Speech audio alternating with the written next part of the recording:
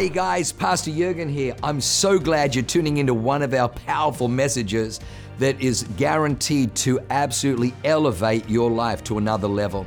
At Awaken, we only want to preach fresh, real, powerful to help you grow stronger in your walk with God, develop your faith so you can take more territory. I'm praying that God blesses you and enriches your soul as you listen to this amazing word from God. God bless you.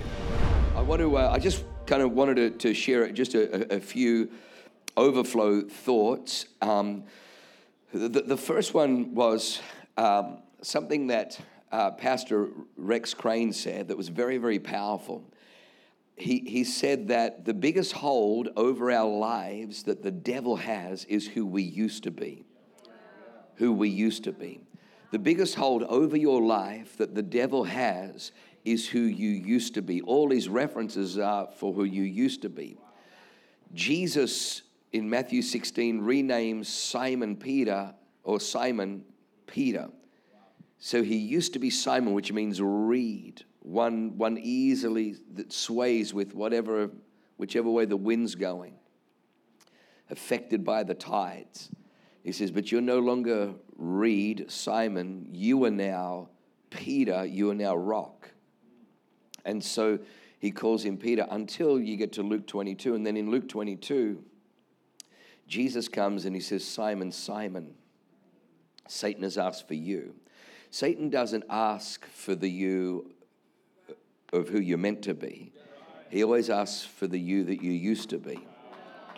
If you ever get to the chance to, and it's old school now, if you ever get the chance to go back through the Matrix, one of the things you'll find in the Matrix is that when Morpheus pulls Neo, also known as Thomas A. Anderson, when he pulls him out of the Matrix, he always refers to him as Neo, which means new life. Anderson means son of man. And so he pulls him out. Thomas obviously is twin. And Agent Smith never refers to him as Neo. Agent Smith always refers to him as Mr. Anderson. It seems you've been living two lives. One of these lives as a future. He always refers to him, Mr. Anderson, He always refers to him as who he used to be, whereas and the great battle in every man's life, and may I say in our lives, the great battle is the tension between the BC and the AD. Jesus's undeniable fingerprint in the earth is he stepped into the earth and split time in two.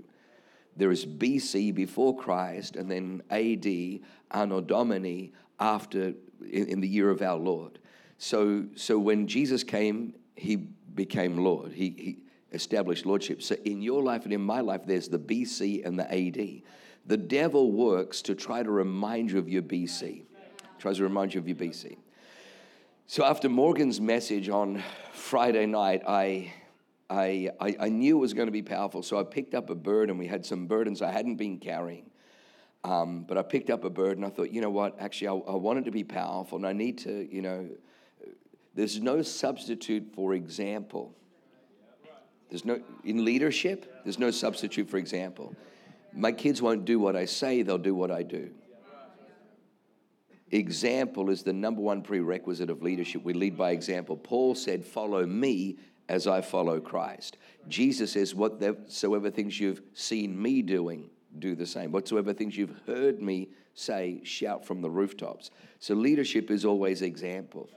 And so I picked up a burden, and I just wrote a few things on there.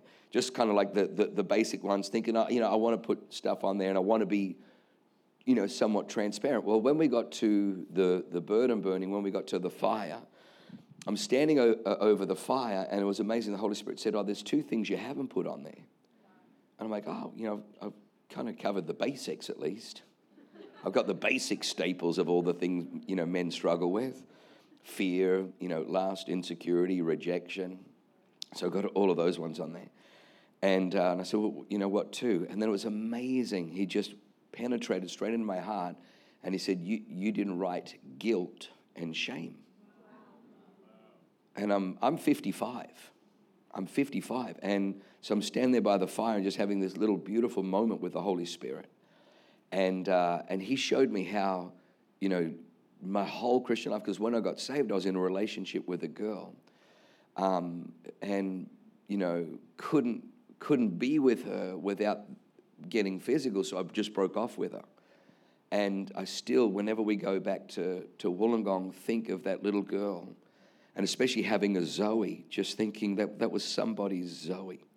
That was somebody's Zoe, and somebody took her virginity, and then because he had no self-control, broke her heart, and for years that poor girl tried to get back with me and, begged to be in and I couldn't do it because I couldn't be with her, and I carried all this guilt, and I carried all this shame, and he said, and then he showed me how it had affected all these different areas in my life where I would disqualify myself from praise, or disqualify myself, or come into a room and put my head down just like my dog does when she poops on the floor.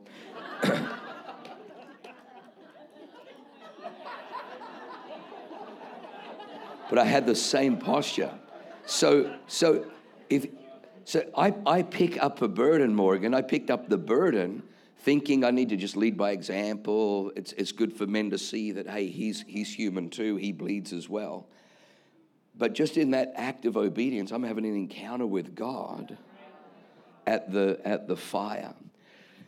Let me just say this, that one of the biggest pitfalls you got to watch out for in church life is that being a church that's, like Pastor Michaela said, that goodbye emerge, hello Easter, and then hello hero, and then it'll be vision builder. There's always a next thing. And I actually like always the next thing. We're still working, a great rhythm. I think it's not bad to have a little bit of a jog. I think if we're kind of walking, we'll end up picking our nose or getting distracted. I think if we're running, we can run and then kind of crash. I think just that marathon pace is kind of good. But one of the great pitfalls, one of the great dangers is that because we have so many events, we can fall into performance. Performance means, hey, listen, I've just got to get this job done. I don't have time to fix my knee or my ankle or, something that's broken because, hey, the show must go on. I've got to get this thing. And there's a level of bravado in there. Performance always comes out of gift. Performance comes out of the gift. God will put a gift on your life that'll enable you to perform. If you've got a gift to sing, a gift to play, a gift to... You'll perform out of your gift. So performance comes out of gift. Devotion comes out of character. But health comes out of heart. So be very, very careful. One of the things that we've been very intentional in doing is making sure that while we recognize gifts, our job is to recognize the gift of God that is on Pastor Andre Johnson, who, can I just say, the field games this year, Andre, the field games this year. What a gift. What a gift. What a coach, what a father, what a leader, what a boss, what a pastor. Andre, it was 10x anything we've had before. Incredible. So we want to discover the gift. We want to discover the gift in a James Garcia. We want to discover the gift on the inside of a Sterling. But we want to develop the gift because God put those gifts in there and He wanted those gifts used. The great danger is that you can perform in gift. You can perform in gift while you're broken on the inside. And we've actually found that character, God's more impressed with character than gift because the gift is a gift. You didn't do anything to get it. You just received it. He put it. He maybe even put it in there while you were sleeping. And we want to say, God, look at my gift. And I think one of the sad things that we see in church that, Pastor Michaela was saying is, the gifted preacher who no longer is, connecting with the people. And, we've even been in meetings, Pastor Leanne and I, where hey, I love the pulpit. I just don't like the people. And that's, right there, you should go and find another job. Go and become a mechanic. Go and do something else. But, don't, it's if it's not about the people, it's not all, you got to keep that heart for the people. So David has a gift, but God elevates the gift because of the heart. Because of the heart. Leanne last night at the Pathfinders was asked a question, and if I can paraphrase what she said, in church, great leadership has to be gold diggers. That doesn't mean we look for people that are, wealthy and several years older and we marry them. That's not what she meant. She meant gold diggers is, we know that there's gold in the ground. We just got to move some dirt to get to the gold. We've got to move to the dirt. And so discipleship is really helping people move the dirt. But here's what I found. People get very defensive over their dirt. What are you doing? Oh, I got dirt. What about your dirt? And people are like, I'm just like, whoa, there's gold under there. Yeah, get your hand off it. Throw the dirt. It's unbelievable how defensive people get over their dirt. And we're just like, discipleship is allowing people that you can trust. That's the big one, allowing people you can trust, because most people have had the first authority that represents God in your life is your father and your mother. And when that is broken, people now can no longer trust authority, and so they get defensive over their dirt.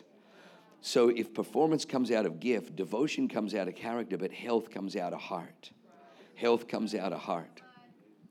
And in this church, I have to stand before God, and I refuse to stand before God saying I used people, but I didn't really care about the health of their heart.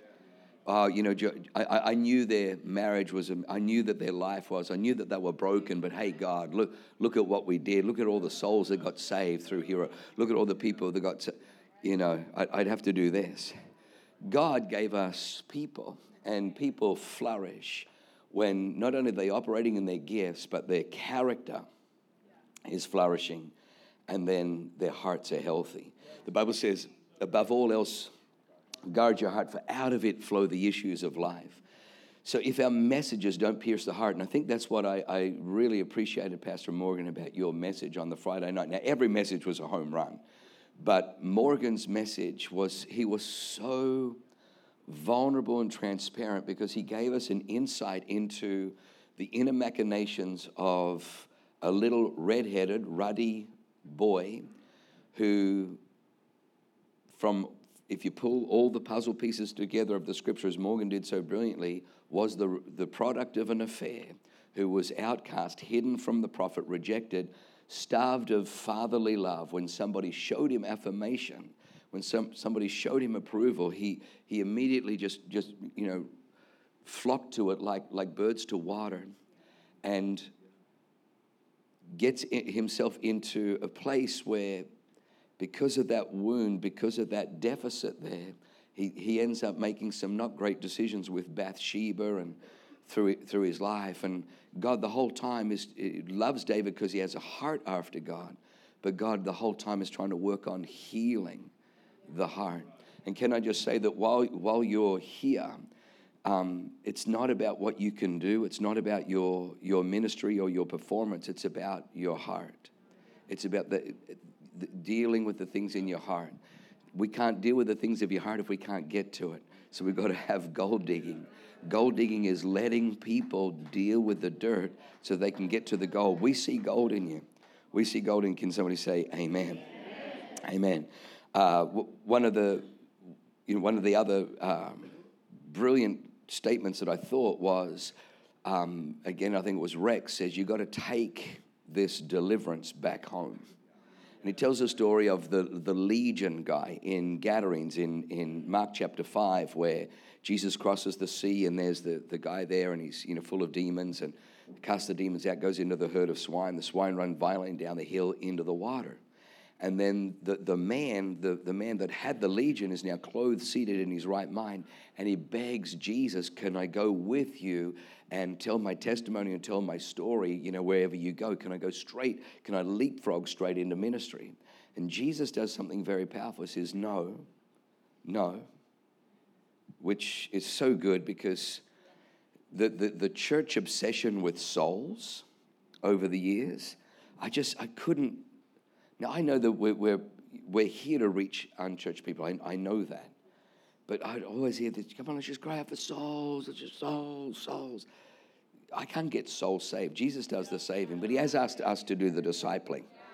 You know, we want to take credit for something he can do and then abdicate something he asked us to do. So, you know, so we're not going to do that.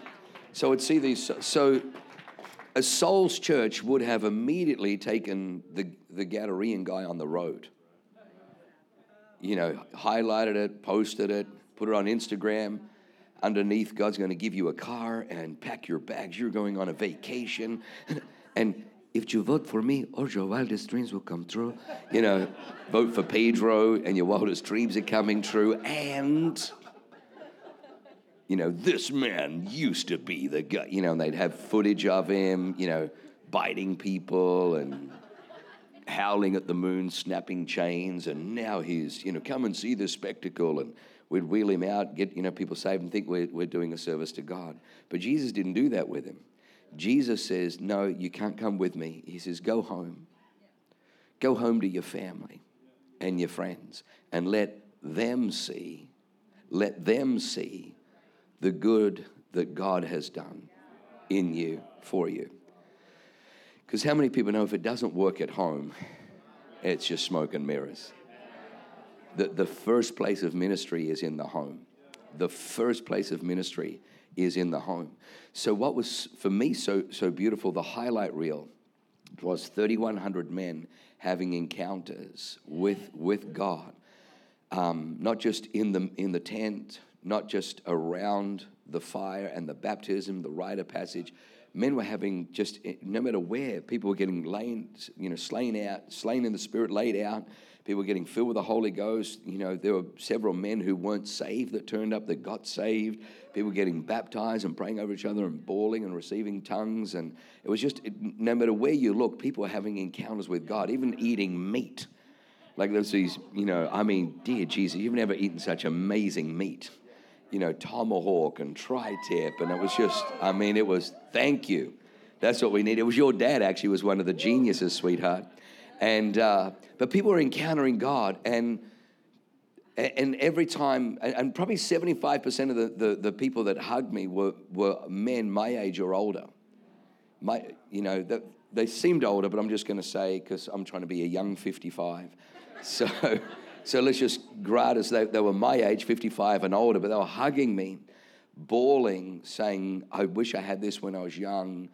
You know, this is a game changer. This has changed everything. One man, as soon as it finished, got in his car, and he was sitting behind me, and he cried, I think, for 3 sessions straight. Just every time he just had tears, like his eyes were just continually.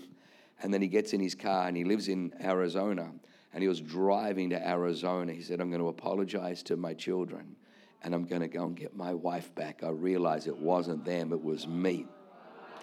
But he was on this mission. He was on this mission.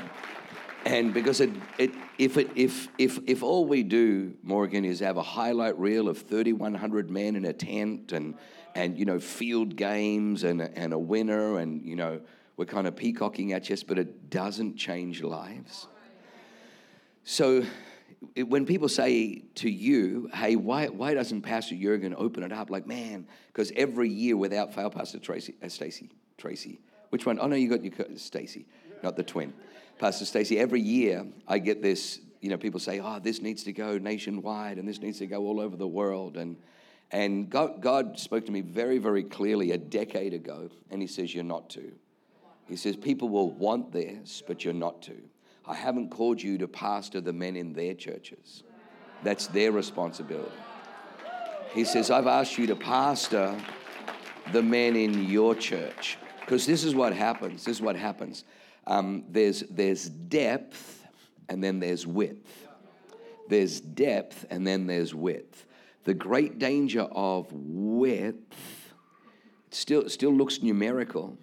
It's still, in fact, it looks even more impressive, because depth means you go into the soil. You can't see how deep the roots are going, but you can see how wide the tree trunk is.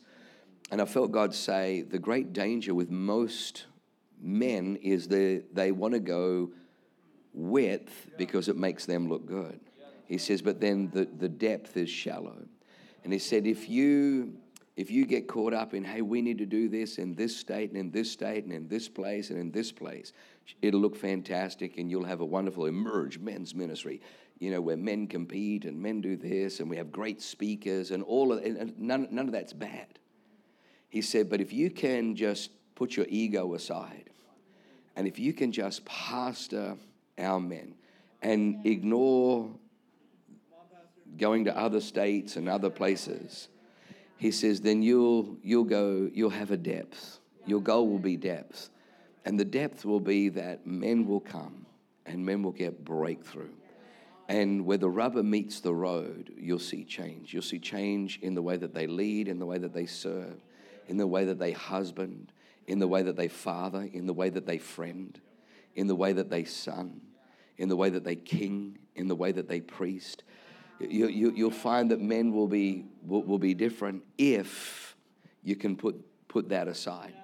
And so, I appreciate the prophecies. Now, thanks to Colin Higginbottom, he told the story of Nate who put 50 grand in last year believing for a campus in Boise. And Colin's like, and now there's a campus in Boise. So I've had like 6 different people come up and say, hey, if we give a 50 grand seed, will you? So at least it went up from $8,000. We were at Salt Lake City. And someone said, hey, we're moving to Austin. If we put $8,000 in the offering in Vision Builders, you think you can plant a church in Austin?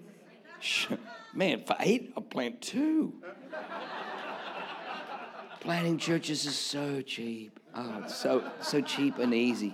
8 grand. Oh, we got change. You want to go to Disneyland? I mean, so now I've got all these people. I've had 6 people, Florida and Oklahoma, Nashville. 6 say, hey, would you plant in if we put a $50,000 seed in? I'm like, dear God, you know what? I'm not interested. Yeah, exactly. Even that's still going cheap. What did it cost us over the years? But anyway, I say all of that to say that the rubber has to hit the road. If the same jerk that left comes home to Leanne, then what was the point of the conference? She should see a shift. She should see a change. And I think that's probably, for me, one of the greatest testimonies is it's the wives. Because the Bible says a man is valued by what others say. So you may say, I had an encounter and I feel changed and I'm different. Well, what does the person in closest proximity, what does your helpmate say? What do they say? All right. All right, let me give you one last one before we... Oh my gosh, this one. When your expectation of your wife or your kids or your relationships is high, but your appreciation is low, your life and relationships will suffer loss. When your expectation of what other people do for you is high, but your appreciation of what they do, you're at a deficit in the relationship. Here, we are people that appreciate. We appreciate what people do. We love what people do.